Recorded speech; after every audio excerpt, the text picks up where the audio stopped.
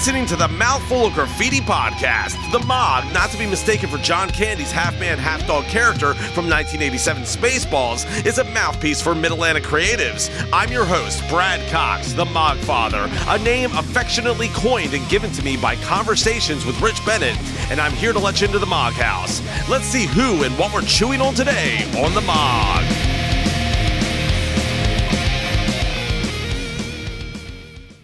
The Mog, podcasting from underground studios, aims to be an all-inclusive, all-things creative networking megaphone, and with the amount of talent we have in our own backyard, I don't know that we'll ever have a shortage of good content and rich stories to tell. Everyone has a story that's uniquely their own, and it's the Mog's mission to unearth it.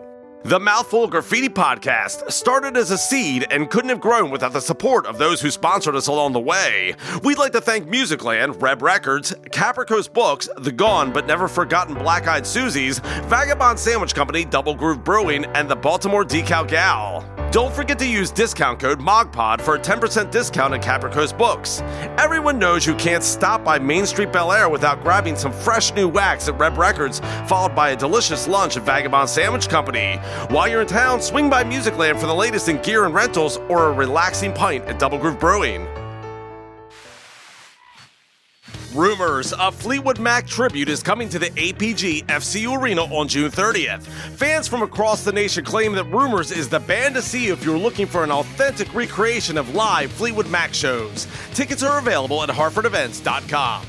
The Phoenix Festival Theater is bringing Cabaret to Hartford Community College in June. Directed by Bambi Johnson, this risque Broadway classic set in the 1920s is sure to be a treat for Hartford County and beyond. For tickets, visit hartfordevents.com. Finally, Voyage, the Ultimate Journey tribute band, is set to touch down in Bel Air, Maryland on September 9th at 8 p.m. at the APG FCU Arena. Tickets are starting at $25. Visit hartfordevents.com. Vendetta has been making a lot of noise in the Mid-Atlantic region for the past couple of years. It seems no matter who you speak with or where you turn, you're likely to hear the buzz around this alternative rock and roll band from Hartford County, Maryland. Their sound is reminiscent of the early years of grunge, but with a modern indie flair. There's a lot of soul and authenticity in their recordings. It's that heart that people have really connected with and why they're irreplaceable. My only real regret is that I didn't have them onto the show sooner. Today, I have the pleasure of speaking with a couple of the band members, so join me in welcoming Vendetta to the gosh darn Mog. Vendetta, welcome to the Mouthful of Graffiti podcast. How you guys doing today? Good. Doing great. This isn't the first time for all of you. We have Mr. B-Tags in the house, Matt Battaglia. He is the bass player in this particular band, and I do see that you're partly tucking and cuffing. You're cuffing. Yeah, I'm just cuffing today. Okay. The tuck wouldn't be appropriate for a t-shirt of this size. Right. Yeah. That would look ridiculous, right? It's usually the more form-fitting ones. So I don't typically have full groups into the studio, so we're going to do the best we can with the audio with this. Yeah. But I'm going to go around the room and just confirm or deny what I'm about to say. Noah Frontera, you are the drummer for Vendetta. That is correct, and backup vocals sometimes. Okay, so swivel that around to Bear. Bear, I have to apologize right off the top here. I thought Sam said that Bear was Hayden Douglas. You are not Hayden Douglas. I know Hayden Douglas. That. I am Hayden Douglas. Yeah. So you are Bear, Hayden Douglas, and what is your actual name, Bear? Hayden. It is Hayden. I've assumed all three identities. Like the paint, though. All right, so Matt Battaglia, we already established that you're on the bass. Swivel that mic around here to Dom. I'm assuming that's Dominic Frontera, yes, the sir. brother of Noah Frontera, and you are the lead vocalist and the face, in a sense, of the band because you're always standing in front of your brother, Noah. I wouldn't say face because I think we all kind of have a very equal interpretation of what we do. But yes, I do sing, play guitar. So how did you get the gig as the vocalist? Were you just the only guy in the room that could carry a tune other than Matt? No, I mean, so me and Noah both play guitar because, I mean, our father, which you know, he was a huge metal guy, huge rock guy, and he got started in music and playing guitar and everything else. And eventually he picked up drums. So I got the choice to sing just because it was just happenstance. There was no like particular rhyme or reason why. Gotcha. Because a lot of times it's the guy in the group that actually can carry a tune, right? And the other guy's like, "Yeah, I don't want to do that, so you can sing," you know. But then that guy ends up getting all the credit for everything, which is fantastic. I'm that guy in my band. So you guys, actually swivel that around to Matt Battaglia real quick. You do have something to announce before I get into the news, and that is that you're going to be hosting an open mic. Yes, this Saturday. My favorite bar in town, which Sean is Boland's. Yeah. So from if 9 I to can 11. make it, I'm actually going to take you up on the offer and come do an open mic. Awesome. I love that place. Come on out. We're doing with 2 Records and Entertainment by Gary Gimmel. It's his kind of organization, and he has people come in that are co-hosts, so I'm excited, honestly. So there's a pairing though with Skatology, which that's also another thing. I think he somehow brought them in on his brand. I don't really know the ins and outs of it, but I do know that Skatology is involved too. Skatology is a strange place because it's been in town for 15, 20 years, but they kind of just do their own thing, and out of nowhere, like they're just all of a sudden now a part of this open mic, which is really cool. Yeah, I don't exactly know how they're involved, but I guess I'm gonna find out. Because they do shows over there every once in a while, like in the parking lot. Yeah, don't so they? we actually my new band Deep Six, we were supposed to play our first show there, but unfortunately it got rained out. Okay. But yeah, we were gonna play behind the shop. All right. Well, that was the little bit of news that I wanted to get from you. I'm going to read the news and then we'll get into the podcast. Word. Yeah. All right. So Transcendent Events, Kevin Hawk's group there, is bringing the emo show back to the Canal Club in Richmond, Virginia on June 17th. Are you guys, swivel that around to Bear. Bear, are you a big emo fan? And if so, who are some of your favorite emo bands? It depends on what band. I think as close as I get to emo is probably like Sunny Day Real Estate and My Chemical Romance. Okay. And maybe some Yellow Card, but that's just pop punk. How about the Used? Uh, That's a negative ID. Would you guys ever consider doing one of those emo nights as Vendetta covering My Chemical Romance? I'd rather just play the Pearl Jam cover gig than do that. Fair enough. dude, Frank Euro and Ray Toro guitars. Or we Dom, grab that mic real quick. So, have you done the Pearl Jam cover band yet? Or No, like the I cover haven't. set? We got in the offer once or twice. Yeah, it would make sense. Yeah. All right. Yeah. So, June 17th, also on June 17th, Rapola Entertainment, Nick Ellison, has Modern Mimes and the Heavy Hearts Tour coming to Zen West with Lene, Under Fallen Skies, and North Bend. And finally, Feed the Scene has Bad Cop, the Homeless Gospel Choir, Callie Massey, and Pity Party coming to the Metro Gallery on September 3rd. We're going to start with fun questions, okay? So I'm going to start with you, Noah. You got the mic in front of you. Are birds real? Of course, birds are real. Well, I'm asking you No, because that's not there is a conspiracy theory that birds are not real. What? I couldn't believe that because I'm like in an environmental bio major. Yeah, so, you're immediately the bio nerd. I've like, if they're a drone, then wow, they're like. Well, it's ridiculous on its face, but there's trucks that drive by that say birds aren't real. So then you have to look it up. Nothing is real. Nothing to get hung about, man. I feel like maybe Bear. They're just lizards. Lizards with wings. There you go. That is actually correct. It is actually probably true. The dinosaurs themselves are now assumed to have possibly had feathers. Right. I can't imagine a T-Rex with chicken feathers. Dude, we had so at Hartford Community College before I transferred. There's a professor there named Andy Adams. He's like all like the wildlife classes and everything, and teaches zoology. And he's a huge herpetology person. So the first class I had, You're gonna have to slow down. Herpetology. What exactly is herpetology? Let's start with that. the study. It's like turtles, salamanders. See, it's Okay. It's like turtle salamanders. Okay. That's what it is. But yeah, I was like, Andy, like, are they just like? Could you imagine that? And he's like, I could not. I could imagine that now. Okay. So stay on the mic. Do you have a favorite conspiracy theory? We were talking about Sasquatches upstairs in the kitchen. Yes, we were. Do you have a favorite conspiracy theory? There's good ones out there. I mean, I don't know. I mean, a conspiracy theory I really like. I would have probably think something also paranormal. What's it's in New Jersey. The Jersey Devil. Oh yeah, that okay, one's the cool. Jersey Devil. Yeah. All right, so there's a channel on YouTube called the WF Files, and he covers all this stuff. So it's a great channel. Check that one out if you like conspiracy theories. All right, Matt Battaglia, swivel that around to Matt. Have you ever wondered if ghosts are just invisible aliens? You know, in a sense, they are. Because they're in a different realm, so that's technically alien. It's alien to our realm, yeah. Right, so it wouldn't be alien. exactly the way we typically would think of ghosts, but maybe that's I feel like invisible because we can't see them with our eyes, but just because we can't see them with our eyes doesn't mean they're not there. But that would also make all of us aliens. Yeah, we are. Yeah. Because we're aliens to some other species. That's right. All right. In this universe. That's a fair answer, Matt. Yeah. Almost like you knew that this was coming, but you didn't. No. Anybody listening, Matt Battaglia did not get prepped on that. Bear, it's your turn here. I had no clue. Bear, I don't have anything that good, but your favorite YouTube channel, do you have one? Is it... Oh, that's a hard one. Probably Cold Ones. It's like two Australian dudes who sit there and get drunk and do really stupid stuff. That does sound good. For a podcast. So is it kind of like, what's that one show with Bubbles? Trailer Park Boys? Trailer Park Boys. Is it like that, but real? Yeah, they literally just sit at a table and they'll like open boxes. They'll order like thousands of dollars worth of stuff off of Wish, and we'll get like the worst items they possibly could find on Wish and just buy them and open them and get drunk. So they'd order, I think they accidentally ordered, quote unquote Chinese herbal rocks off of there at a crack pipe. Oh my God. What could go wrong? Everything. Well, nothing. So you guys are from a younger generation. Do people watch YouTube channels the way like we used to watch sitcoms? Like, is that a place you go for content, or is that still kind of secondary to like Netflix?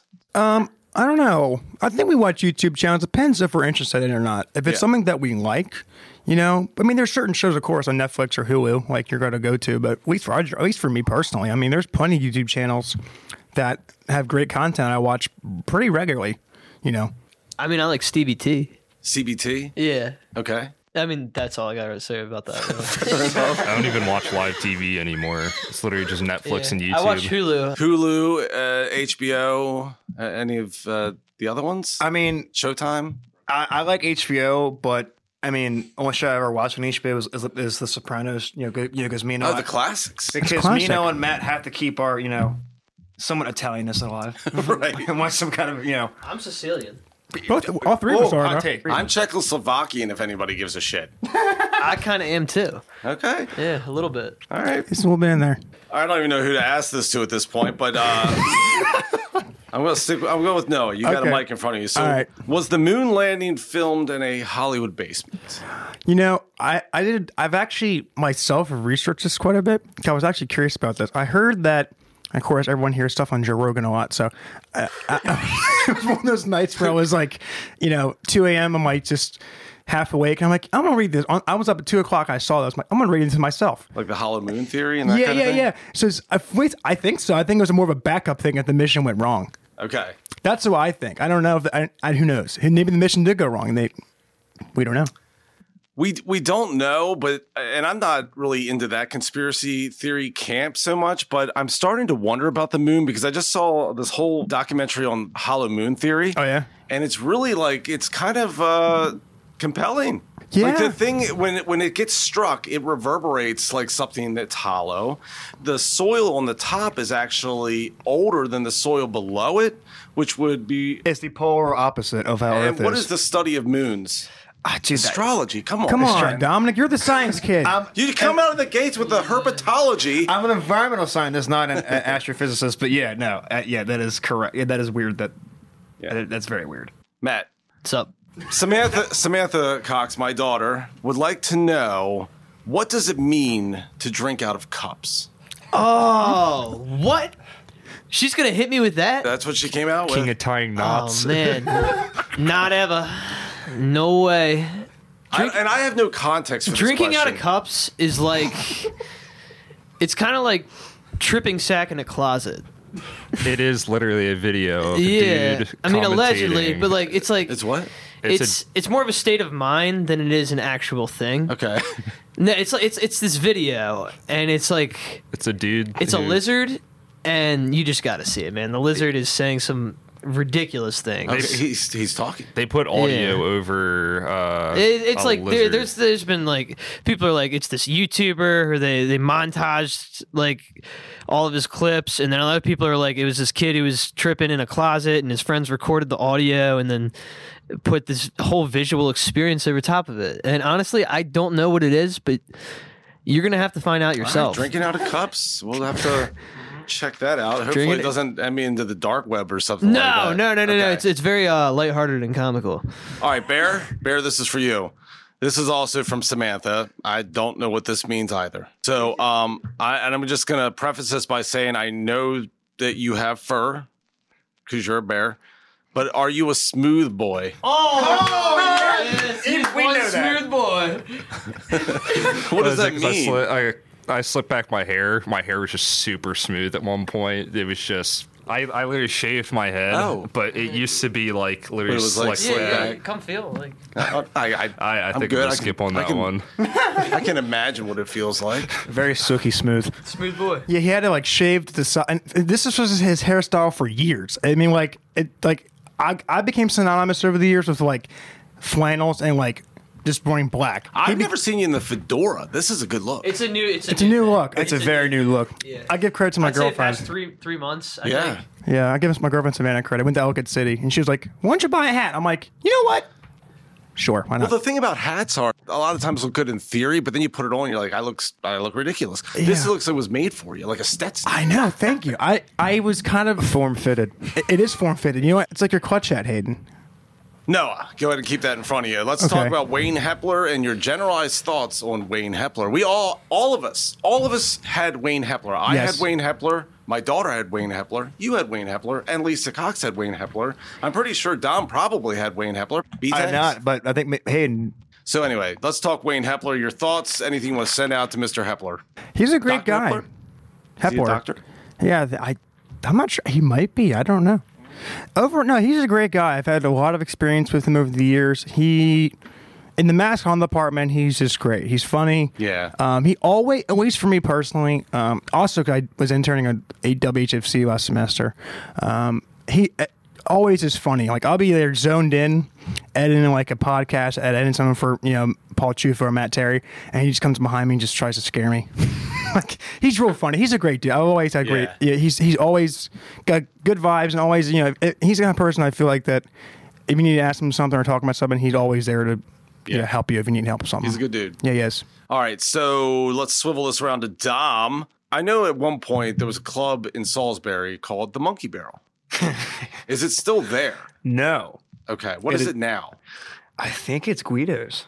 I don't know what that is. Do you know Guido's on the boardwalk in Ocean City?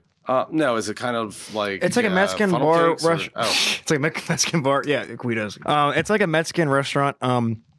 And I tell you what, I mean, my first semester there was a little weird because I'm used to being, I'm used to being home playing shows and and hanging out with like Sam, Scott, Scott Miser if he's listening, hi Scott, or whoever, and that was cool, new thing. But yeah, that place, I've heard it before. I think that's where I think it's called Guido's. It's like right across campus. There used to be a really good scene in the Delaware, Ocean City, Rehoboth area. Mm-hmm. So like you could kind of play a show here, then go play a show there, go up to Harrisburg, and kind of make a circle. big of the whole circle, thing. right. Yeah. I'm trying to get I don't house know shows that down there's- there. Like where are bands playing? Like original bands playing in Salisbury? And Banshee, it's a lot of house parties. Okay. And I'm trying to get down with them at one point, but like the bands there aren't bad. It's just they're very like just mentally opposed like to our style of music, which that's not a bad thing. But if we played a set with them, like I know them, I mean the guys, they're really cool, and there's two bands there, but it would be weird. But I am trying to get shows in Ocean City at some point because I'm working down over at the Home Depot down there. Okay. When I'm there, so Cool. B-tags. So let's get into the music a little bit. That's why you guys are here. That's what you're here to promote. So have all of you been in the band? Can you answer this? Has everybody that's in this room been in the band the whole time? The past 4 years. Okay. Yeah. And so the first EP was All That Remains in 2020. Mm-hmm. Where was that recorded and how old were you guys when that was all taking Oh place? man. So we were at Josiah Orzi's house. So it's Josiah. Yeah, in his basement. He had a studio down there. I can't even remember what age I was when we were. You guys had to be pretty young. I mean, I was probably 21. They were probably 19. You were probably 18, 19. Yeah, like a year after high school, we were in there. Yeah. Okay. So for some reason, I was thinking maybe you guys were still in high school or something like that. Because we wrote most of those songs when they like just got out of high school, though. So, we started when they were in their second semester of senior year. So was he able to catch a little bit of a break, or how much were you guys spending on each song? We easily dumped over $2,000 into that album. Okay. I would say so. Did you have physical copies made as well? Nope. We tried to, and then the world kind of ended. I can't imagine if you're like one of those musicians. It's that you make a living like playing like acoustically every single weekend or something like that. Like, they got this reimbursement thing. Though. There was that, but yeah. I mean, how much did that? Even if it was $5,000 or something like that, it's still not enough to offset all that loss. Oh yeah, I agree with that. The thing is too, like, I mean, for us, that was the first time recording, like I mean, ever. So it was really cool, and for me, it was kind of an interesting experience because I've never been in a vocal booth or anything, so it was cool to do it. But yeah, it was like we had to go do one other song and touch it up. We couldn't, which sucked. But eventually we got it out. I mean, I'm still happy with it. Before we get too deep into the track by track of that particular album, Noah, yeah, what is the songwriting process in the band? Well, it's kind of changed compared to when we first started out. When we first started out, well, first off, I play guitar and stuff too, and it was funny. Me and Knock were in the same house for a couple of years. We never played together. Then eventually I got the drums. We started playing together. But how it works in Vendetta, at least how it started, was Dominic had the bulk of the idea.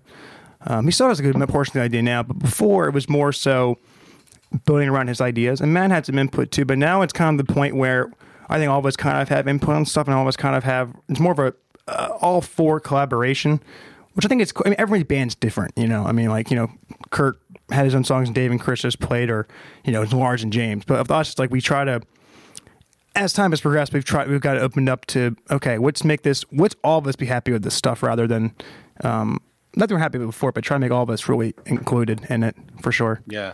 Are you adding any backing vocals or anything like that? Actually, well, live I started to. Well, I didn't at first. Going back to 2 years ago when Regret just came out, I kind of figured out harmony while driving. I was working at Slices Math at the time. I was driving delivery, and I was like, "Let me try harmony." And then we went to do Regret, and Don was like, "Get in the booth." I'm like, "What?" And so I was like, "Yeah, get in the booth." And I went in the booth, and I did the so the end of Irreplaceable, the harmony. That's me doing the harmonies with Dominic at the end. So cool. I'd like to do it more. I think we're doing more on this couple kind of EP we're working on currently, but I think I like to do it more for sure. Yeah. Let's get into the tracks a little bit here. So I'll start with Dom on this one. Dom, the opening track is not anything to do with Nine Inch Nails' Downward Spiral. It just happens to be called Downward Spiral, but it definitely has that 90s flair. Uh-huh. Fair to say, though, that Nirvana would be a big inspiration on this particular song, or just in general? Actually, no, Radiohead. I started playing the track, and Lisa's like, "Oh, I hear some Nirvana." I was like, "That's what I heard too." Yeah, it's kind of Smashing Pumpkins-y in like the chorus, but like the verse, I feel like is just kind of like butt rock. Fair enough. Well, I mean, Radiohead is like the half step. I like it where notes kind of rub together almost. Where like if I'm playing an E, like the octave higher, like I might hit like the E flat. We're kind of rubbed together where you can go up and down on that. What is that, 7? I don't know if this was planned or it was just a poetic coincidence or whatever, but it starts with Downward Spiral and it ends with All That Remains. So it's kind of like you went down the spiral and this is all that's left. That kind of was how it was planned. Yeah. Okay. I wasn't sure. Sometimes that happens. It was very thought out. With that, then, who is the main lyricist for the group? Dominic.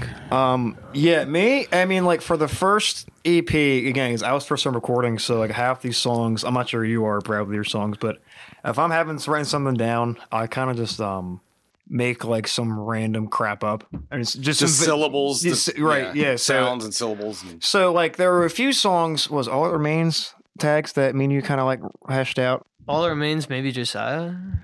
Yeah, it's like it was like I'd have kind of like 80% was there. It was just like I kind of just like ran out of steam. Also, because I just was new to doing it. I mean, I wrote kind of poems in high school a little bit. I mean, I kind of had a lot. I would see one right over in the because I played football there. Over in the team room there in the middle in the boys' locker room. I used to keep like a little like notebook there. So before practice, I kind of just like if I hear like a melody or if I hear like words, I just write it down. Yeah. So that's kind of like compiled a lot of the first EP for the most part. So did the words typically come first, or the chords, or was it kind of coming out in tandem? I really do think we write songs based off the riffs, and then we kind of just throw the lyrics on after. I mean, and for the first EP, the first three songs, Downward Spiral, All That Remains, and then a single after that, Regret, I kind of unintentionally wrote them kind of in a story, because I kind of had them like 3 pages in front of me when I was home. I was like, okay, well, what can I like do with this? Or not like what to do, but like what songs should these go with? And then Downward Spiral was easy, and then there were two. It's kind of like those three in particular are kind of about like a abusive relationship. Downward Spiral is kind of like the person trying to help. It kind of this song. I always try to help. Mm-hmm. And Regret is kind of the shitty person's point of view. I was like, oh well, they left. Well, damn, now I'm actually really screwed. And All That Remains is actually it's kind of dark. It's actually at the bad person's funeral. Okay, so do you want to share where some of that inspiration came from? Is that something you can say? Yeah, I mean, okay. It's just we had a family friend that our dad was really good to and tried to help out a lot, and didn't go well. That and just it's and just the person was just, it didn't matter what you gave. It just kind of it's just it's just like he would do better than just kind of just up and down. Again, I mean, I don't know everything, but that's just my 17-year-old perception of it. Right. So I don't know everything, but that's kind of my perception of it. And Regret, again, I it's kind of a love song. I kind of wrote that about my girlfriend. Not really. I mean, it was kind of sort of. It was more just like, okay, I have this emotion at the moment that fits this piece of music. This still means that way. So if I sing that live, that's kind of what comes to mind. But it kind of just comes a bunch of places, man. Like I said, it was just random shit that I kind of compiled. I was curious, like if it was personal life, it was things you were observing, or sometimes like when you get to a state of writer's block, maybe you'll go into like an alter ego and try to experience what that is. Yeah, Matt Puff's done that before, and he's told me about it, and it's really cool. But I mean, it's kind of both personal experience and like things it's like. Some songs are more personal experience than others. Some are more like observations. It's kind of like a mixed bag. Bear, I'm swiveling around to you. Bear. First off, I want to give you a lot of credit as a guitarist myself. Some of the leads are fantastic. I don't know if they're improv in the moment. They were all improv. Well, they were almost all improv. So like live, we just. So it's always different live. For certain songs, like Enemy, it's always different live. I mean, all of them, Chungus, always different live, because it's almost impossible to play note for note from recording, just straight wah pedal. Right, just total Kirk Hammett. That was like a song where we were just like, just make noise. We literally just wanted noise at the end of that song. In the studio, me and Noah were just like Metallica, like, Bear, do your most Kirk Hammett thing possible. And he's like, wah, wah, wah, wah. And just, I loved it. And then that was it. Half of them were like kind of written, but like they were also just improv, like just stitched together, like piece by piece. Yeah. But not really too thought out. Yeah. I mean, some of them are great. As a matter of fact, it is the solo on Chungus. I actually have a note right here. Great solo. That's what's written in pen right there. So, Noah, I meant to ask this early on. Yeah. Where did the band name come from? And do you have a Vendetta? And what's with the copyright symbol after Vendetta? Brad, this is a great story. You open up a wormhole that I think we're all going to have some kind of opinion on. But Noah, you didn't definitely start this. Okay. All right. So how it happened was, I feel like Kevin Hart. See what happened was, it's a couple years ago. When all this started, so me and Dominic were playing around. I need to put some ominous music right here. I know, you get some like. I have some. It's ready. You can't hear it now, but it's happening. Oh yeah, I'll have some ominous music. So cue the ominous music. So what happened? A couple years ago, me and Dominic first started playing. We got nicknames around open mics, like the music open mic night before I worked there, which is funny how I worked there now. But anyway, we were called the Noisy Boys. Noisy Boys, because how loud we were. Mike. Yeah, Mike. That dude, Mike from Musicland. I can't remember his last name. He plays Newberry. He said like "Sexy Dragon Magic" or something, which was just kind of weird. Really should have been the band name. I don't know how you guys landed on Vendetta, but we got named at 510 Giants with Mike Knight. We got named Paging Dr. Pepper. So we had a bunch of names that after a while we were like, okay. We were actually outside 510 one night, and we're like, damn, we gotta come up with a new name. Like, I don't know what we're gonna do. We was just like, I think Dom came up with the name. He said, "How about Vendetta?" And I said, "That's sick." Yeah, I think three of us looked at each other like, we're like, you know what? That's cool. That's right, and that was kind of it. But the copyright thing was, so there was a band name, or because copyright stuff is. There's a trillion Vendettas on like Spotify and everything. I couldn't find you. I had to go to your link tree. It's very frustrating. Yeah. And then I tried to put like the C in parentheses, but that's not a copyright symbol, so it doesn't recognize that. So I just walked into the ocean and went back to your Facebook page, hit the link tree, and then I found it. Yeah. But I was extremely irritated, to be honest. Yeah. Well, because I wanted to listen to your music. And I couldn't find it. Yeah. So fix that. Yeah. We shall. It's been the process. Can you go back to maybe the Sexy Dragon name? That was re-release the music. Yeah, that's Bear's to the story. I don't know that story exactly. Bear can tell it better than I can. Bear, go ahead. That was literally just we couldn't think of anything on the spot, and they were just getting annoyed. Well, that's where some of the best names come from. Like Ugly Kid Joe they were playing a gig with Pretty Boy Floyd and they didn't have a band name. So they just called themselves Ugly Kid Joe and then that's their legacy. Whitesnake is David Coverdale's. Although I don't know that I'd want to live with that for like my legacy. Hell no, wouldn't make hair. Yeah, my name's his name after my. The Big Chungus. Great. The Big Chungus. No, but the name stuff, I think the copyright. What I want to do is get stickers and put VCR. Okay, so I just wasn't sure if maybe there was an axe to grind with somebody, a vendetta, if you will. Nothing aware of. All right, look, dude, I don't know. I thought it was a good idea because I'd be like, oh, this is our. We'll never have to worry about any copyright or bullshit. Yeah, because we literally put copyright in our name. It was stupid. It was so stupid. I don't even want to talk about it. Well, it's there for the world to see. So yeah. And it's my fault. It really is. Well, let me ask you this stupid question then. Do you guys copyright your songs? We don't even do that. Yeah, that's even better. We don't even do that, lazy. Bro. I thought somebody hacked the Vendetta page the other day, and it was just Dom. Dom took like the password away from us or something. Yeah, reset I don't know. No, I logged into it. Yeah, but I couldn't get back in. Oh shit! Sorry. We've had a juggling of shit. What's the Instagram name account? I was there at the tower. I'm like, here we go. I thought I was gonna get a DM like on my other page. Like, you lost what did the editing controls. Well, are there any local bands that, while we're on the show right now, that you would like to give a shout out to? I've had a bunch of bands that have given you a shout out. Yeah. So. Well, appreciate it. I would say first off the bat, come to mind, like Harpin and Aqua 9. They're really good. Aqua 9. Okay, yes. That's another band I got to get on, as well as Redacted. You love them? Redacted's really cool. Yes, absolutely.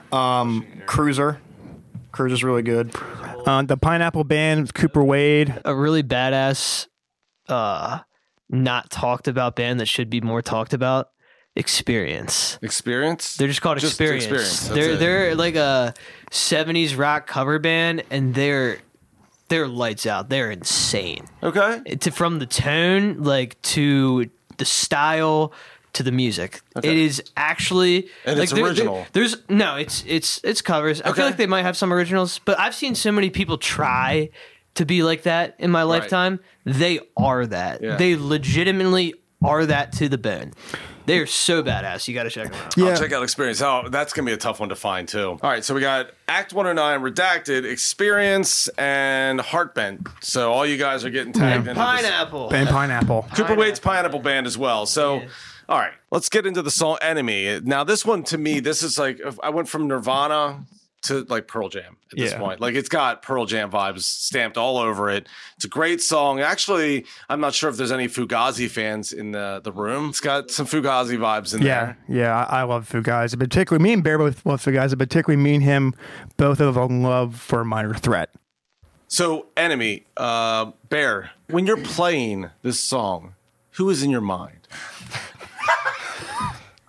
Yeah, I can't really think of anybody. Yeah, I just made like a super heavy, or like tried to make like a heavy, like I guess punk guitar tone, and then just went at whatever you're playing. Yeah. So do you have any enemies, Bear? No, not really. You don't even have any like in the wildlife kingdom. There's really no threat to you. Bear is king.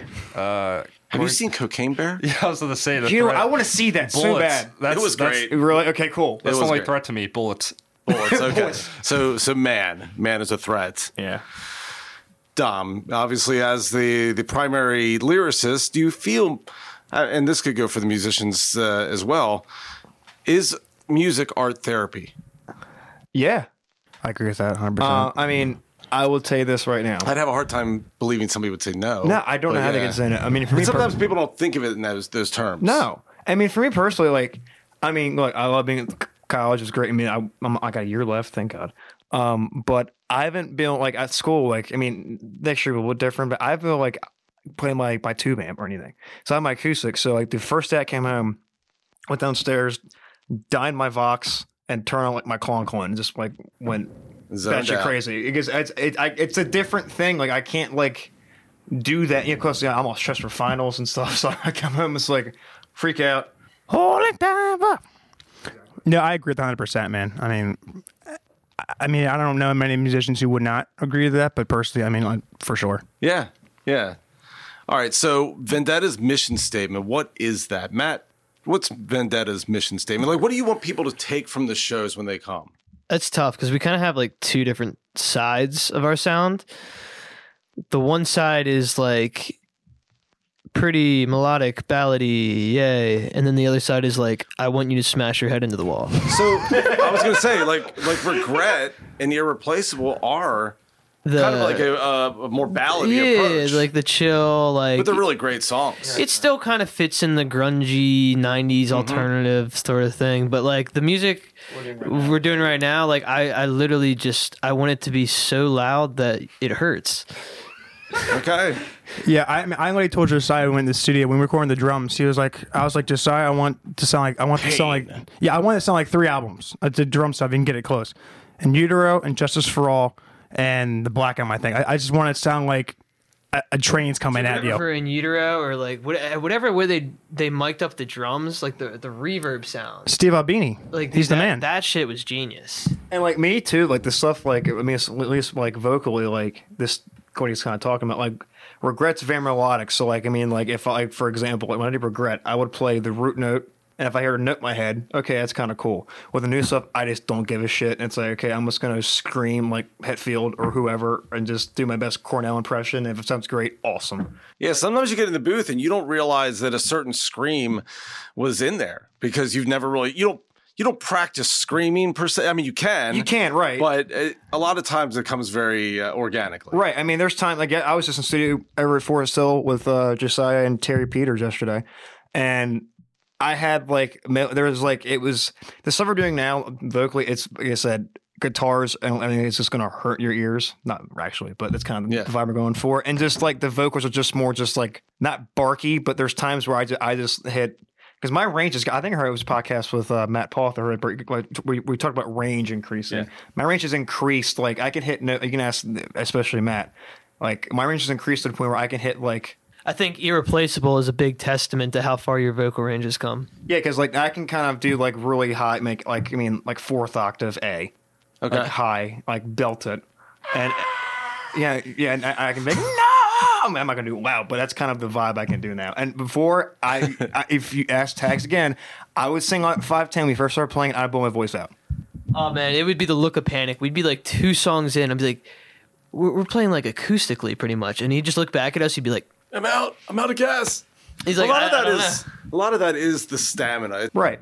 And I took a few lessons with Katie. She was at the Land of Music over Noah Works. And she was like, look, if you just she was like, here, just try breathing through a straw. And I did it twice. And I was just like, my ring was like, holy shit, I can sing high. She's like, yeah, if you just do that and like open your mouth a little bit more, which I've actually done a lot. If you listen to the recordings, I do less of the marble mouth thing. Mm-hmm. And she's like, yeah, you'll be great. And Mike Newberry said the same thing to me. In which that's actually turned to be a lot true. And even Josiah has been like, yeah, I can pull up tracks from your the EP to the single you just did and what I did yesterday. And he's like, it's like a whole 180. It's like you have so much more control of your voice. Yeah. After a couple shows, your vocal folds will callous over And then you can just go for on and on and on. You're going to probably screw your voice up at some point. But, obviously these guys are on tour doing this and they're doing something right then. Right. I mean, it's like, oh, that's bad. It's like, okay, what's bad? Then why they sing out stadiums? Right. Yeah, I mean, I sing too, and I have the same kind of experience where, I mean, I've definitely a bit more of a raspy voice compared to my brother. I think everyone has their own kind of, I don't say a gear, but everyone kind of has to find their own kind of fourth gear in a way. That's how I feel. And once I get that gear, I mean, I don't have much range as he does, but regards to just pushing. I think it takes a lot of practice. He just sorts in a way that I can't do. It's like it sounds like you put nails on a damn blender. Okay. It's just like, I can't do it. Gargling razor blades. Yeah. Well, you do the vocal fry. Yeah, that's true. So you have a song called Careless, which is, I believe, track 3. Yes. And this is more of a societal question. I'm not going to ask you what the song's about because I'm not going to ask you what every single song's about. Right. But in this fast-paced world that we're living in, could we all stand to be a little bit more carefree and to care less? Because it seems like we're just like so inundated with content and drama and stories and all this stuff going on. I feel like we all just kind of need to unplug, That's exactly about what the song's about. Basically, just not giving a shit. Okay, just doing. I mean, seriously. I mean, I was just like, you know what? Because I'm kind of the point to where I don't care. Like, what's this? I mean, like, it's kind of how we are with like it's kind of one, if not, it's not mission statement. Back to the other question, but it's one thing that like us, Harp and Acro 9 have. Just like, look, who cares about this? We don't give a shit. Let's just play music, and have a drink or two and have a good time. Yeah, and it's unplugged, like, I mean, like, when we hang out, like, if we're on our phone, it might be for a little bit, for a TikTok or something, or some stupid meme, but, like, we're just, like, hanging out, having a good time. But, yeah, that's exactly about what that song's about. Yeah. Fair.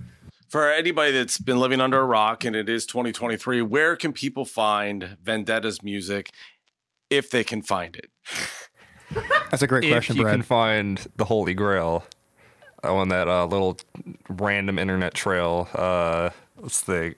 Probably Spotify, Apple Music, YouTube. You can actually find on if you search it up on YouTube. It will probably take you to some really cringy old videos of us playing at us playing at the State Theater in Havertys. Thank you. My boss woke me up with that one. Literally, like. So you guys don't get to just play shows and go home and it didn't happen.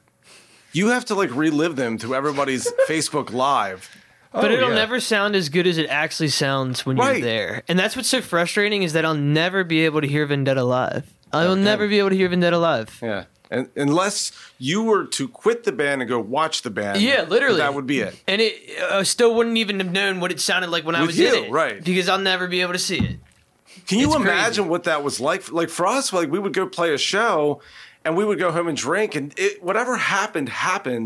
And that was the last we heard about it. Until maybe the next show, somebody might tell you at the next show, like, hey, man, that last show, what's going on with that? Or whatever. Or that was really good. Whatever it was. But you guys have to live with that every single time you go out there with the phones up. We have lighters. It's just a little bit different now. Lucky. Yeah. See, I kind of think that, like, I'm an old, not old soul. That's bad. But, like, not bad. But I just, like, if that could happen again, I would love it. Yeah, like there's too much of this. Like the phone, like I have it sitting from. This is too much. Like I mean, like it's great to have, but anyway, I was saying I can't like do whatever. I mean, that's why I'm an environmental person. I like we'll go on our boat in the middle of the bay. I drop anchor and just turn everything off and just fish and relax because that's like besides music, that is my actual therapy. Yeah, I think that's the way for both of us. I mean, hands down, I think we both feel the same way about that for sure. Absolutely. Yeah. All right, so we're gonna get to my favorite track on the record. Chungus.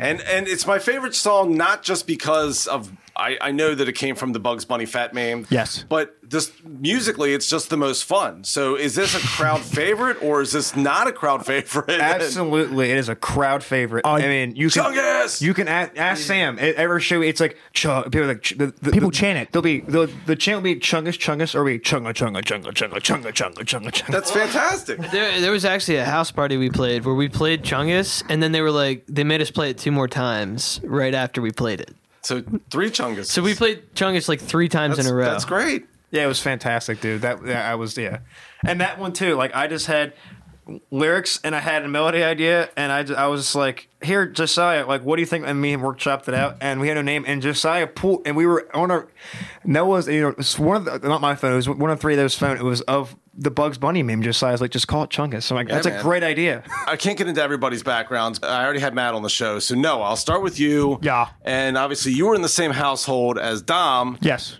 What were some of your introductory instruments, and what kind of music were you being introduced to?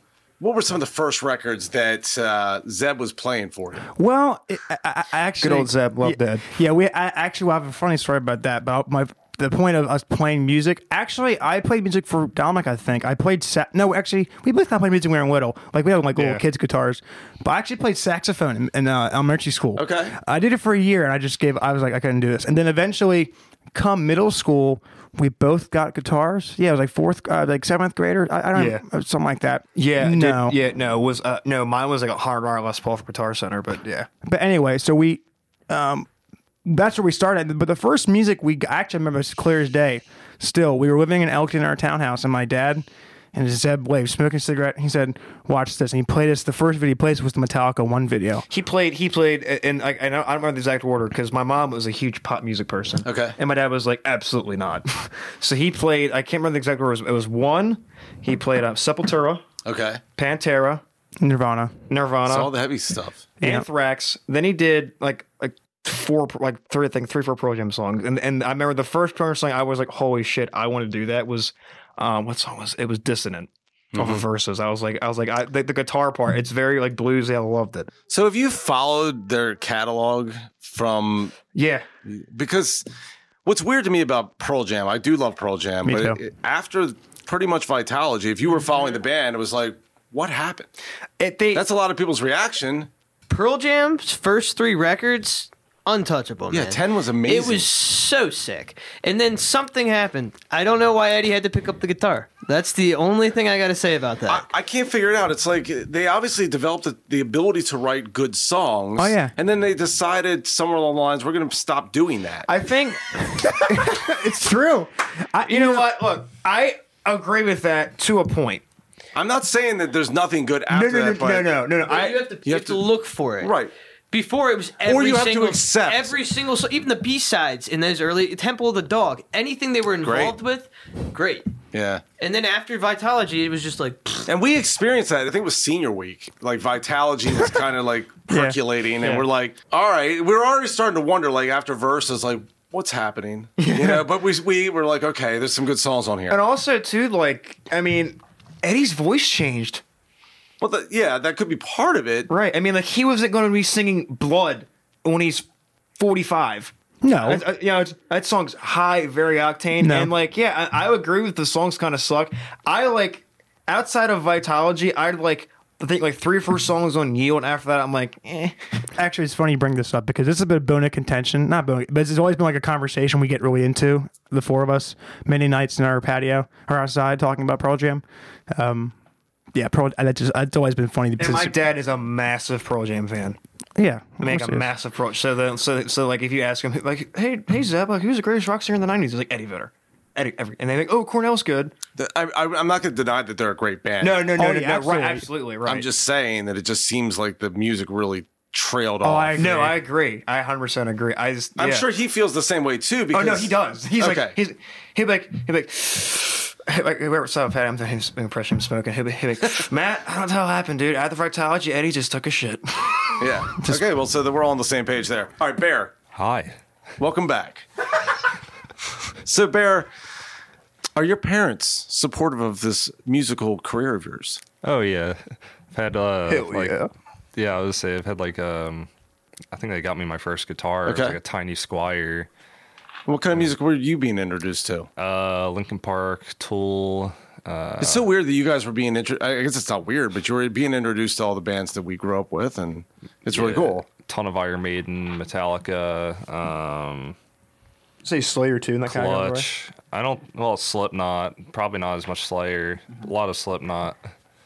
So this could be a fun episode for you guys because the last episode was with the bassist of Iron Maiden's son. I saw that. Dude, that was awesome. Did I say that right? The bassist of Iron Maiden's son. Yes. Yeah, dude, it was great. So It was awesome. anybody that goes and listens to the Raven's Age, which is a great band, by the way, they may just actually stumble behind this episode. So it could be That'd be sick. Could be good for you guys. Yeah, that'd be awesome, dude. I listened to the podcast. That was great. Let's see here. Have the influences that you guys grew up with can remain, or have they kind of evolved? Have you kind of grown out of some influences? Like, there's certain bands that didn't age well with me. Like, I really liked them as a kid, but now I'm like, nah. I don't know. I feel like, well, me and Dolly personally, we both, and probably towards freshman year or something like that. I would say probably like our sophomore year. Yeah, we got into country music. Actually, me and him are pretty big. I mean, I'm wearing all black. I mean, I love Johnny Cash. Especially like Hank Williams Sr. I'm like the 40s or, a lot of the old stuff I like particularly. And yeah, it was decent. Yeah, and there was, if you think about it, there was a lot of good. For me, Hank Sr. was the shit. I mean, we went to Nashville like a week ago, and we went to Country Music Hall of Fame. I saw Hank's 44 D28. Martin D20. I'm like, oh my God. Like how many albums that was on. But personally, that was one of the big ones, him and Johnny Cash for me. I mean, I'm similar. I mean, I have a very eclectic taste, and this is the way to describe it. If I'm in my truck, I listen to I can listen to like Sepultura harder. But a lot of times I'll be listening to random country music. It could be whatever it is. I'll be listening to something, and if I'm in the gym, it's Roots, Bloody Roots, Sepultura, or Pantera, 13 Steps. Yeah, because you got to lift the weight. Right. You're not going to lift the weight like being serenaded by Taylor Swift. No, not Taylor Swift. But if I'm home studying for exams, it's like newer music. It's like Rex Orange County. It's like Frank Ocean. It's more like chillax, sedated music when I'm studying because my ADD brain just can't be like all the time because I would go insane. Yeah. But then I mean, if I walk around campus, I'll play some alternative indie stuff. Matt, how about you, dude? Because me and Matt have more music taste than even me and Noah do. Ironically enough, because me and Matt love 70s like CCR and stuff. All right. I feel like I'm the bridge because I feel like I also like the really hardcore stuff too. Okay. But I think when I was real young, all I liked was that stoner rock, like the Led Zeppelin, Sabbath kind of Doors, thing, that kind of thing. Yeah, Doors. I really liked that. I also liked a lot of reggae, ska, Americanized kind of reggae stuff. But I don't know. These days, I'm all in on indie rock. I don't really listen to I listen to a lot of other genres, but my main genre is indie rock. So somewhere in here in my notes, I actually say that you guys, it's a 90s grunge approach with an indie flair, like a modern indie flair. There's moments. Yeah. There's moments. I think we're kind of getting heavier though as time goes on. I think so. Yeah. Good. Might be even more hardcore. Nice. In a couple of years. I mean, who knows? In a couple of years, maybe we could just be more on Turnstile. Yeah. I mean, that's just a random hair in my ass at the moment, but it could be. Yeah, that's it is a very strange indeed. All right. On. Oh. Either way, it's not good. No, it's not good. No, it's not. Yeah. All right, so hairs on or in the ass. We'll go ahead and leave that in. Let's finally discuss Irreplaceable, as this interview has been. What was the inspiration for this particular song? And was this also Josiah Orsi? Yes, sir. Okay. Now this one really sounds professional. It sounds really good. Thanks, man. I mean, the other ones sound good too, but this is really great. It's our newest track, so the whole album is about to sound like this. And it's got, I guess it looks like a sun in the background with a picture of the top of that thing in Bel Air, the whatever that is. It was just a really weird edit that I made. Yeah, 3 a.m. in the morning, which was awesome though. Yeah. What building is that? I honestly don't know. It was when I worked at Black Eyed Susie's. Yeah, okay. Off the back deck. If you walked off the back deck, that's still there. Okay. You can find it. There's a building, and the skyline was perfect. And you just said this is it. This is the single just cover. took a random picture. This is an irreplaceable picture. I'm giving it meaning for you. Yeah. I don't know. Yeah, what kind of spurred it? I don't know, because I'm not sure you are, Brad. I'm kind of a homebody. But to answer your question about the inspiration, I was kind of going away from to school and you were kind of going to school? No, I was going away. Okay. I'm, It's just kind of going to school, the way you do. yeah, you kind of half-ass school. No, so I was going to school, and I was just like, yeah, kind of. Keyword kind of. All right. And I was just listening. I was, and also one of the inspiration. I think that song is also which Matt might know this, is John Mayer. Okay.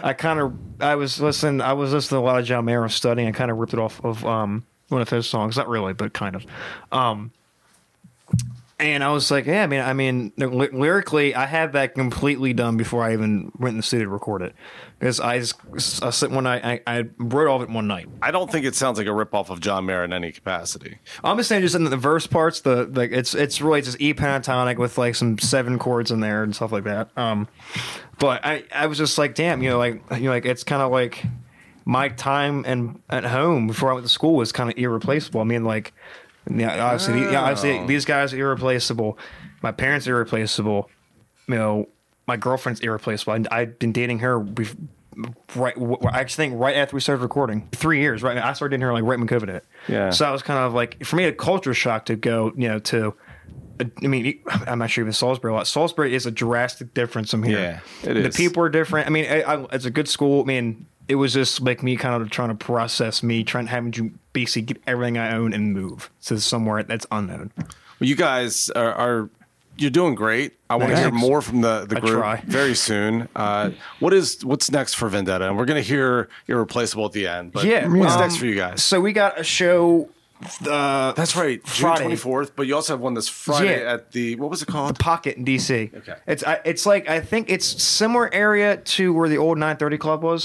Which, if you look, it's now something. It's something called what's it called now? It's like it's something new. But the Foo Fighters just played there with the new Atlantis. Drummer. Yeah, the Atlantis. Yeah. I think that's what it's called. We're playing there June 9th. June 24th, we're playing with Nick Ellison at Zen West. And then July 1st, which this show, I mean, so I'm not sure how these guys feel. I'm most excited for because it's going to be with 2 bands we're friends with from Harford County, Harpen and Aqua 9, and a band that we played actually the record with called Plus Impulse. And that's the first show we've played with Harpen and Aqua 9 in 2 years. At least 2 years, yeah. At least 2 years. And I think I kind of said that before the podcast. Last time we played there, well, not there, but with with Harpen and Aqua 9, we were at the State Theater, and we had a wall of death for Harpen. Yeah, That's it was fantastic. Yeah, it was like 70 people in the pit pushing each other around, and it was just insane. And Jared loves that. He loves he that. The tables are flying. Yeah, Dude, it became an inside joke. I think somebody tried to jump on stage dive, and Jared's like, okay. Look, I've got insurance on this event. Yeah, Don't touch the golden lights. The golden footlights, if you break them, they really are irreplaceable because they're one of a kind. But That should have been your single cover. It should have been. God damn it, Hayden. But I saw coming stuff, and right now I was I was in the studio yesterday with lovely Josiah Orsi. He's a fantastic producer, and also, I mean, I'm not sure to you guys, but he's been a great mentor and friend of the band. Yeah. Especially because he's a good dude. for me songwriting, I was just and he was like, here, relax, go and just rip what you can. And eventually I got to the point where I just like I said earlier, he was like, dude, and at this point, I don't have to tell you, I don't think give everyone any suggestions, you just do it. So that's a great compliment from him. Yeah. He's a good dude. Yeah, we're fortunate. We actually had a lot of help along the way. Josiah, Orsi for one. Matt Poth's a good deal. Matt Poth, yeah. And then now I currently work in Musicland. JD, the guitar tech, he's the open mic sound engineer there. And Joe Poyo. I mean, those 2 guys, both of them doing it for years. So we're fortunate, I think, in the sense that we had a good amount of guidance or mentorship along the way, but I'm very, very happy about it. Well, guys, I appreciate you taking the time to come onto the show. I will do my best to get this edited by the time your show at the Pocket. Awesome. Sweet, man. I appreciate it. I can't promise anything, but I'll try. Awesome. Ian is having us on, man. We really appreciate it. Yeah. I've been itching to go on for. Appreciate the opportunity. Yeah, man. All right, guys. This is Great to be back on the Mog, man. Yeah, Matt. I appreciate the t-shirts too. Absolutely. Anyway, this is Irreplaceable.